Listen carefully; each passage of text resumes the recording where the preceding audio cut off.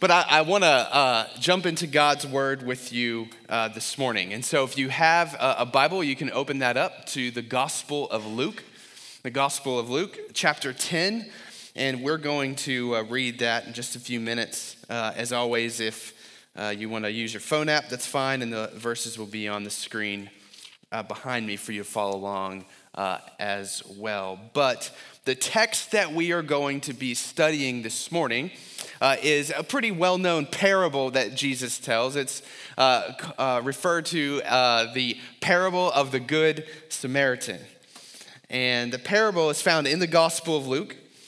And if you remember, the Gospels, what they are an eyewitness account of the life of Jesus. But here's what you need to understand about the Gospels is the Gospels, there are four of them, and they're not identical, right? They're four different perspectives, four different accounts, four different experiences of people as they watched the life of Jesus and recorded the things that he said. And so the parable of the Good Samaritan is only found in the Gospel of Luke.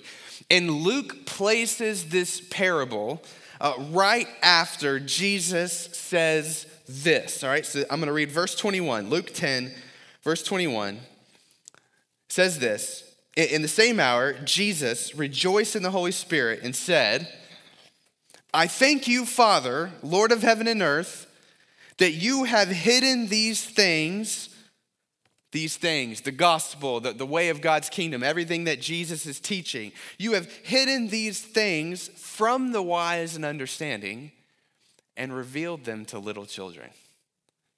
Yes, Father. Lost my place again. Yes, Father, for such was your gracious will. So, the way of Jesus and his kingdom, here's what Jesus is saying, is his way is going to be difficult for the wise and understanding to get, to comprehend, to live out, to agree with. And his ways are going to make way more sense to those with a childlike faith. So that's what we're going to talk about this morning. Jesus tells the parable of the Good Samaritan right after this. It's almost as if he's giving an example of something that the wise and understanding is just simply not going to get or to agree with. But those with childlike faith will. And when Jesus refers to the wise and understanding, he's referring to the religious elite, the religious scholars, the leaders of the day, the kind of people who have so much knowledge of the Bible and they can kind of go around the Bible at will and tell you all different kinds of things about it. It's almost as if now they can use the Bible to their own advantage and manipulate the words of the Bible to be able to live the way that they want to live. This is the wise and understanding that Jesus is referring to. And so he tells this parable, and here's an example of what childlike faith looks like. So let's read our text, Luke 10, starting in verse 25. It says, and behold, a lawyer stood up to put Jesus to the test, saying, Teacher, what shall I do to inherit eternal life? Jesus said to him, What is written in the law? How do you read it? And the lawyer answered, You shall love the Lord your God with all your heart and with all your soul and with all your strength and with all your mind and your neighbor as yourself.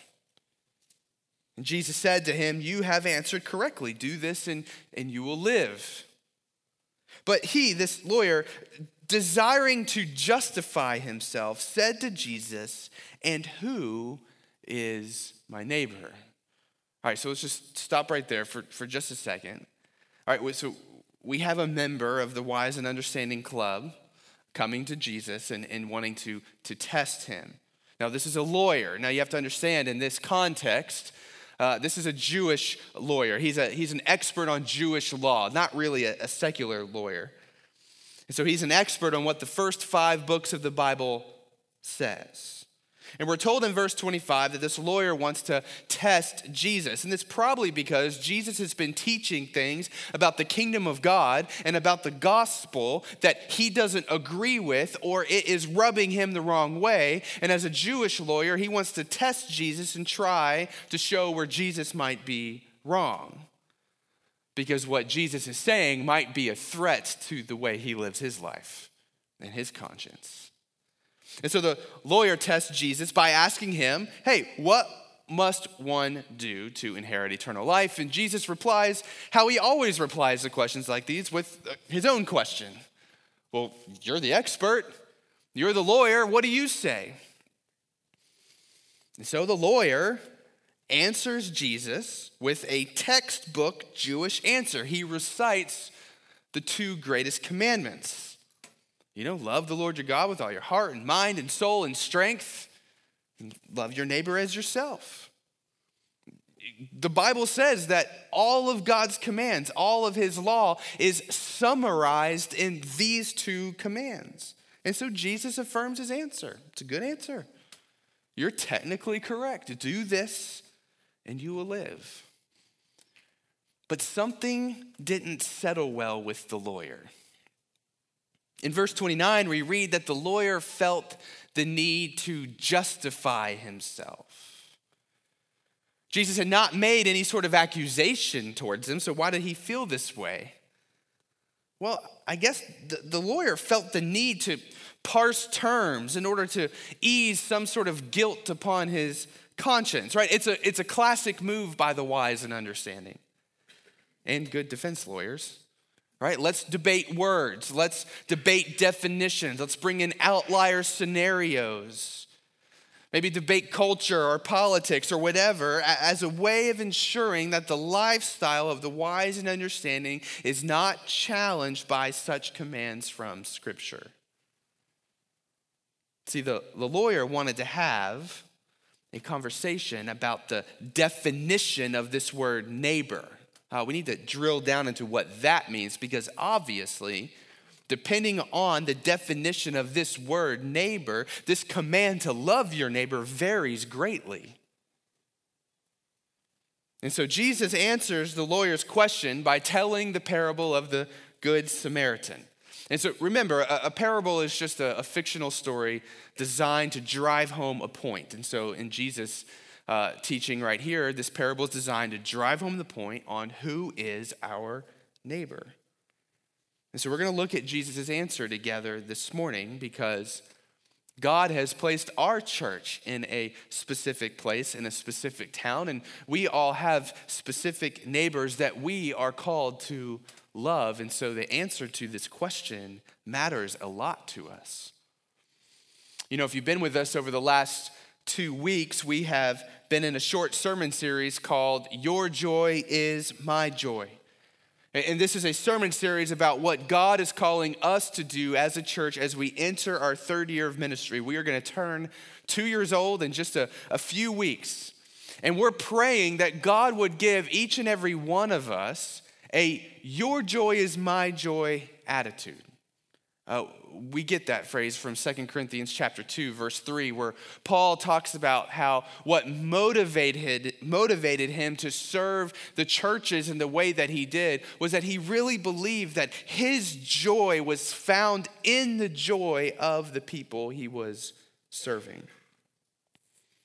So last week we talked about how as a family God has called us to go deeper into the gospel with one another and to care well for one another. That we need to have a your joy is my joy attitude in the way that we love one another. And this morning, what I want to talk about is what it means to have a their joy is our joy attitude as a church when it comes to our neighbors. The vision of our church is to be a church where all people can find joy in Jesus, and that includes all of our neighbors. And so I want to dig into this parable that Jesus tells and allow ourselves to be challenged, not seeking to justify ourselves like this lawyer was doing, but sitting underneath the word of God, because Jesus is going to take this command and he's going to amp it up to 10 for us on what it means to actually live it out. And so let me give you a heads up. Here's where I want to go this morning. I want to study this parable with you. And then what I want to do is I want to talk about what is our primary strategy here at Grace Hill Church when it comes to reaching and loving our neighbors. What our primary strategy is to outreach to our community as a church. And then I want to tell you about our secondary strategy. And I want us to understand why we have a primary and a secondary, why one strategy must take precedence over the other.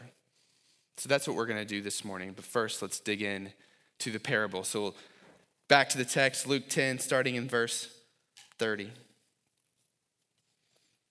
Jesus replied to this question of who is my neighbor? A man was going down from Jerusalem to Jericho, and he fell among robbers who stripped him and beat him and departed, leaving him half dead. Now by chance a priest was going down that road, and when he saw him, he passed by on the other side. So likewise a Levite, when he came to the place and saw him, he passed by on the other side. But a Samaritan, as he journeyed, came to where he was, and when he saw him, he had compassion. He went to him and bound up his wounds, pouring on oil and wine. Then he set him on his own animal and brought him to an inn and took care of him. And the next day he took out 2 denarii and gave them to the innkeeper, saying, "Take care of him, and whatever more you spend, I will repay you when I come back." Which of these 3 do you think proved to be a neighbor to the man who fell among the robbers? And the lawyer said, "Well, the one who showed him mercy." Jesus said to him, "You go and do likewise."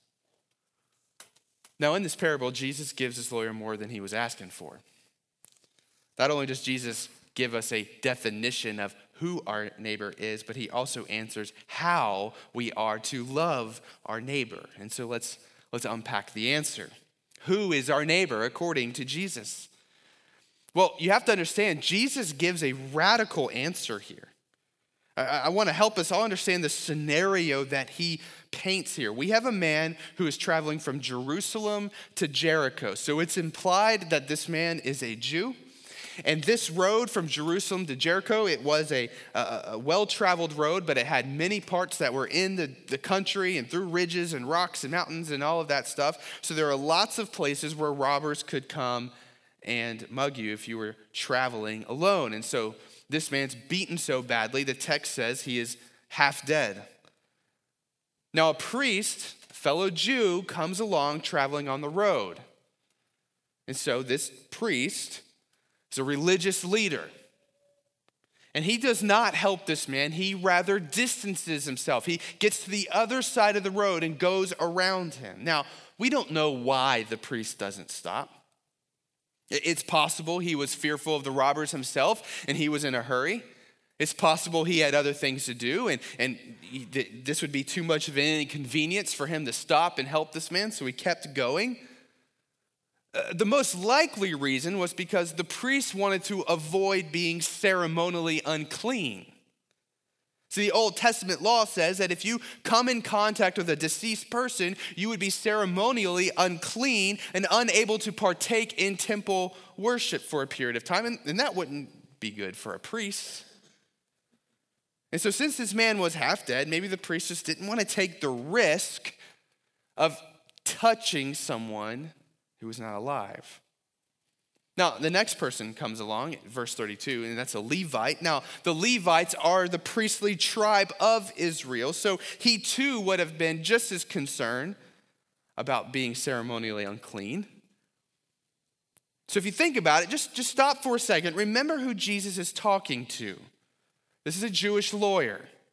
And the lawyer is a master at finding loopholes so that he can be justified in living the way that he wants to live. This is what he does.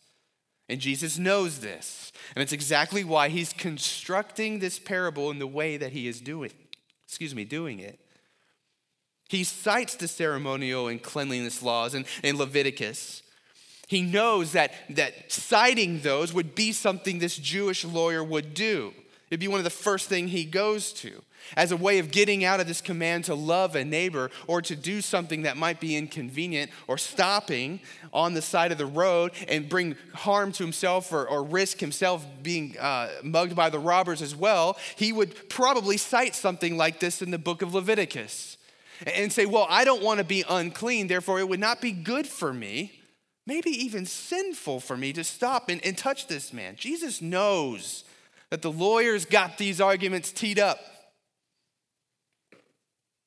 The lawyer, this priest, and this Levite clearly have too much wisdom and understanding to be bothered by their neighbor or their neighbor's need, but not the Samaritan. Jesus decides that the person in the story that we are called to emulate is going to be a Samaritan. Jesus is trying to be controversial. You have to understand this. We talked about the Samaritans last week, if you were here, and we talked about how Jews and Samaritans did not interact with one another. They were basically ethnic, religious, and cultural enemies. All right, this would be like me telling the parable this way. A conservative Christian was mugged and left dead on the side of the road. Another conservative Christian saw him and kept walking. Another conservative Christian saw him and kept walking. But a transgendered atheist saw him, quickly took him to the hospital, paid his bills, and made sure that he made a full recovery. And you're like, whoa, Alan, way to insert the culture war into this one. But that's what Jesus did. It's exactly what he did.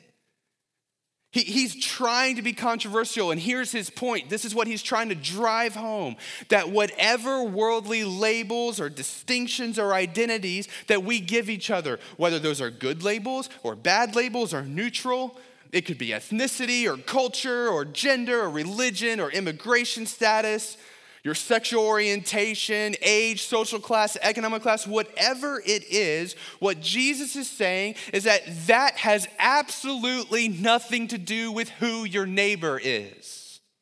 This is what he's saying.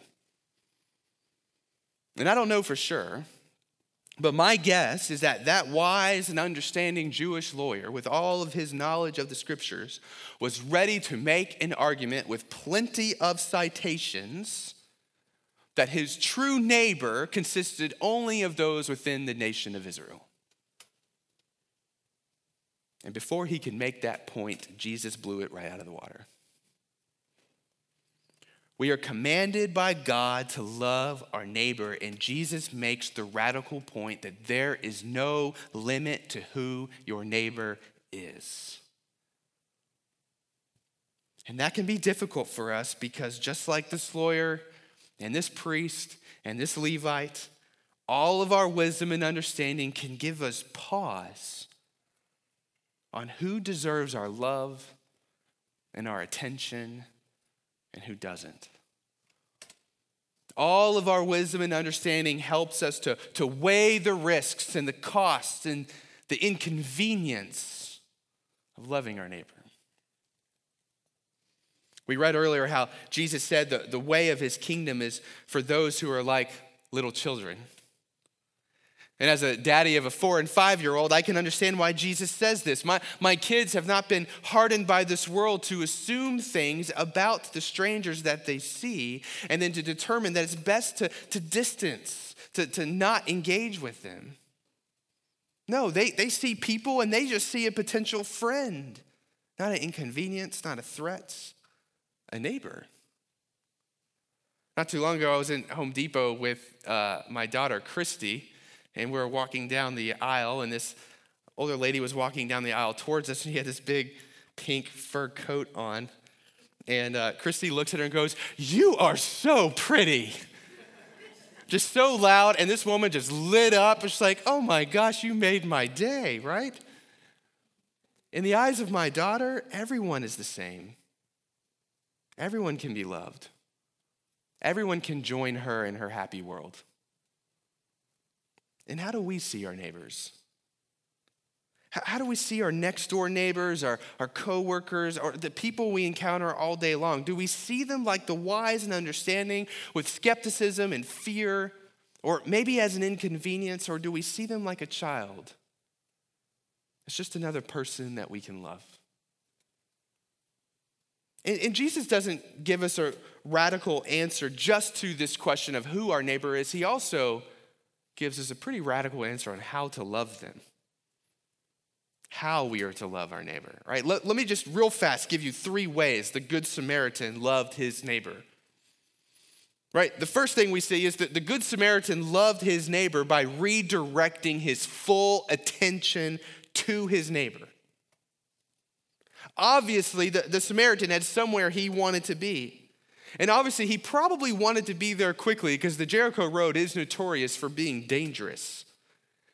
And so in order for the Samaritan to love this man suffering on the side of the road, he had to change his plans. He had to redirect his full attention from wherever he had to be to now caring for this man. He had to be open to his life, his calendar, and his plans. Look at this, being disrupted spontaneously.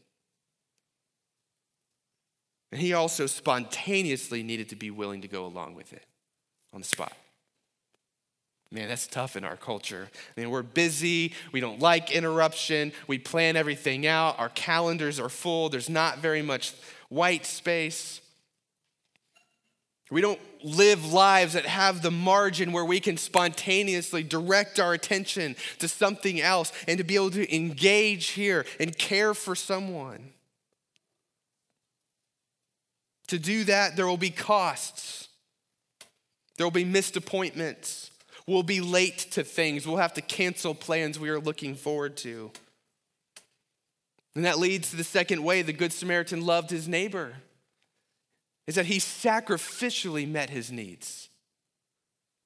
I mean, how many ways do we see the Samaritan sacrifice? We already mentioned the spontaneous disruption, right? He allows him to ride on his donkey and he walks. He pours his own oil and wine on his wounds. He also paid 2 days worth of wages to care for him and was willing to pay more. That's not cheap, right? This wasn't throwing some extra money to the panhandler. This wasn't grabbing the Starbucks for your coworker or helping your neighbor shovel the driveway. As good as all of that is, no, this was expensive, time-consuming care. And it wasn't just one and done. Because the third way that Good Samaritan loved his neighbor was by continuing the relationship beyond the first encounter. At the end of our text, we see the Samaritan make plans to return. A relationship and commitment had formed. This wasn't just duty and religion. This was true compassion for a complete stranger. So this is how Jesus says to love your neighbor. Give them your full attention, sacrificially meet their needs, and continue the relationship. And so let's just think about our neighbors right here in the town of Herndon. What would it look like to love them in this way? And I'm talking from the poorest of our neighbors to the richest of our neighbors, from the undocumented immigrants of our town to those here who detest their existence, the students and staff of this school, to our next door neighbors, to our coworkers that we see every single day. What would it look like to give them undivided, unrushed attention? To sacrificially meet their needs. To listen to them, to understand their needs, and to be willing to start an ongoing relationship with them where we could share about the hope that we have found in Jesus. What we're talking about this morning is loving people, get this, in the same way that Jesus has loved us. Loving people with gospel love. See, Jesus, even while we were sinning against him, and we were alienated from God's kingdom, and we were poor and we were headed for judgment, he rescued us. He came to us. He gave us his attention. He graciously and mercifully came to us and bound up our wounds, even when we were sinning against him. See, Jesus sacrificed himself to meet our need, namely forgiveness of sins, being brought back into the kingdom of God. He allowed his own body to be beaten and tortured and executed and buried so that our sin could not lead to judgment. And Jesus brings us into his family his body, and it assures us he will never leave us. In fact, he promises us an eternal relationship with him. This is gospel love. The way Jesus illustrated loving our neighbor in the parable of the Good Samaritan is the way Jesus has loved each and every one of us. We are beneficiaries of this. There is no salvation without someone loving us in this way. And it is an otherworldly, radical love. And God calls us to love our neighbors in this way, the same way that he loved us in Christ.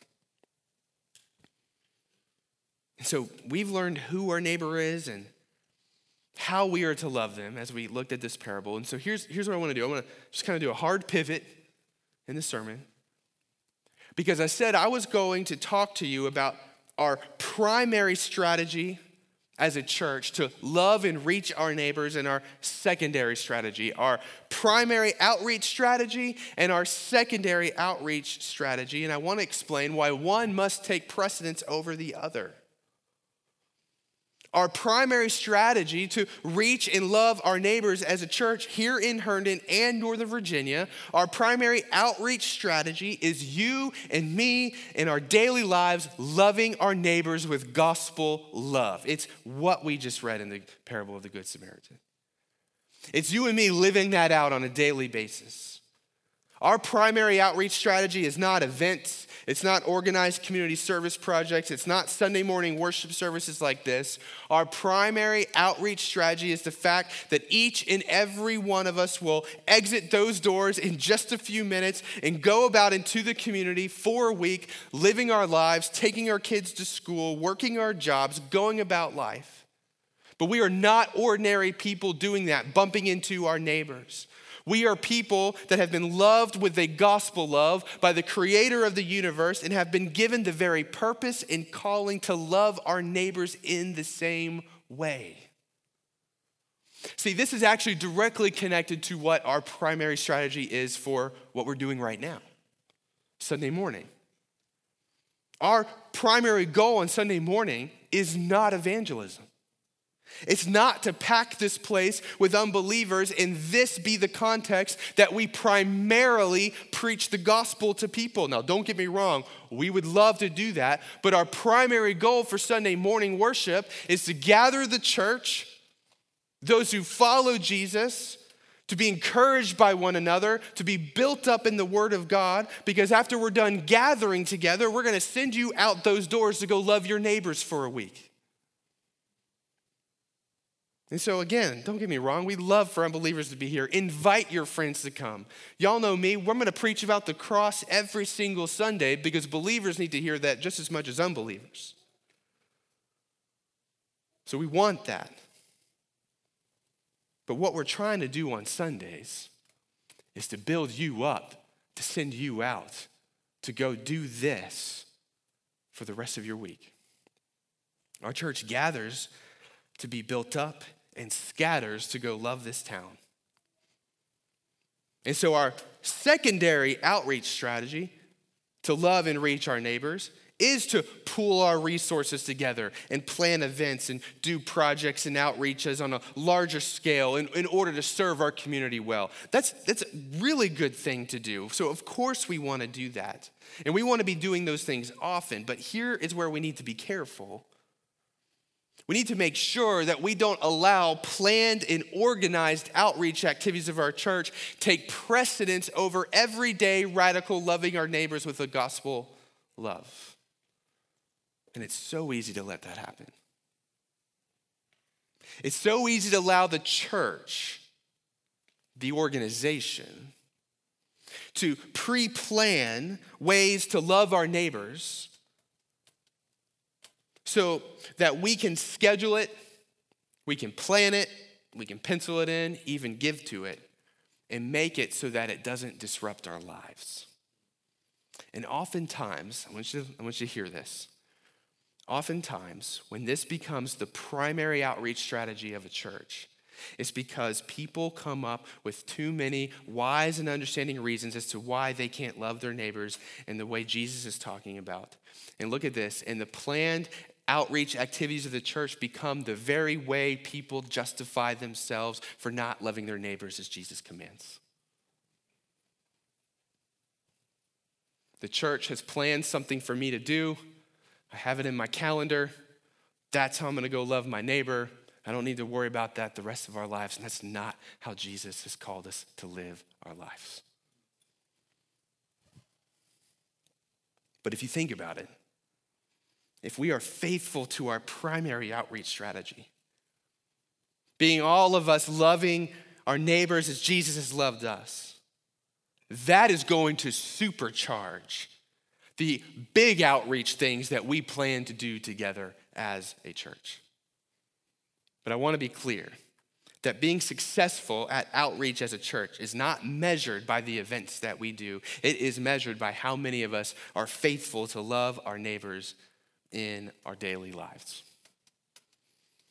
But this year, God has provided us with several opportunities to love and serve our neighbors together as a church that I would love to share with you. And one of the things that's become very clear to us is that God is really directing us to have opportunities to care for, to love, and to be involved in our middle school and high school students here in Herndon. It's where we're finding the greatest need in our town. And we have just been given some incredible opportunities. Herndon Middle School this year has invited our church to take part in their mentorship program. They want people from our church to get paired with students here so we can mentor them. Oh, that's an amazing opportunity. And it's going to take sacrifice because the hours for that are like from 2 to 3 in the afternoon.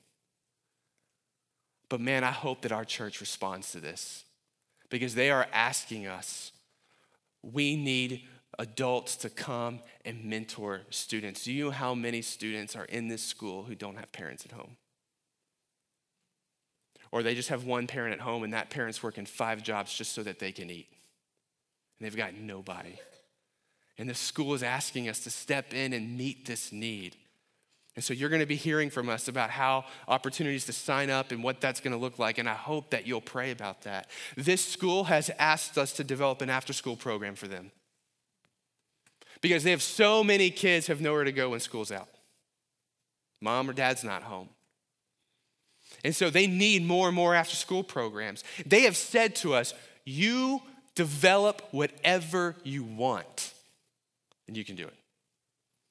And so if that excites you, if you're like, man, I would love to plan an after-school activity here at Herndon Middle and be a part of that, let us know, and there'll be ways for you to show your interest. But that's a huge need that we can meet as a school.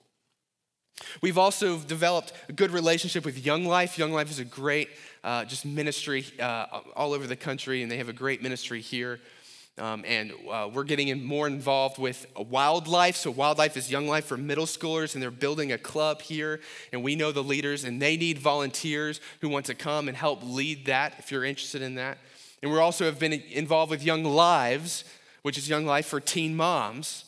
And Laura Kane and Brittany Good help lead that. And they need more and more people to get involved, provide for these moms, to mentor them as well. And so there are lots of opportunities to get involved. And what I love about all of these opportunities that I just listed is that every single one of them lets you love someone in the way that we were taught this morning in the Good Samaritan. To give someone your full attention. And it's going to be a sacrifice to find the time to do it. And to build a continuing relationship with someone where you can love. And so be on the lookout as we show you how you can get involved in those opportunities. And we're excited to see that come to fruition this year. But as we close this morning, I want to challenge you with this. God has called us to love our neighbors as Jesus loved us. And we just studied that and saw that. To give people our full attention, to sacrifice, to enter into a relationship with people. This week, you have no idea when an opportunity is going to come your way to spontaneously love a neighbor in this way. You'll probably actually have several opportunities to love someone this way. So here's what I just want you to think about. What does it look like right now for you to put your yes on the table before you know what the opportunity is? To say right now, God, I don't know what ways you're calling me to love you and my neighbors this week, but when that opportunity comes, my answer is yes. Knowing it means risk, knowing it means inconvenience, knowing it means sacrifice. I just want us to spend a moment, close this time out praying and asking God to give us that posture as we go about our week this week. Because I'm going to tell you what, there is unbelievable joy in dying to yourself to love your neighbors. So let me pray for you. Let me pray for me and our church for our week ahead. God,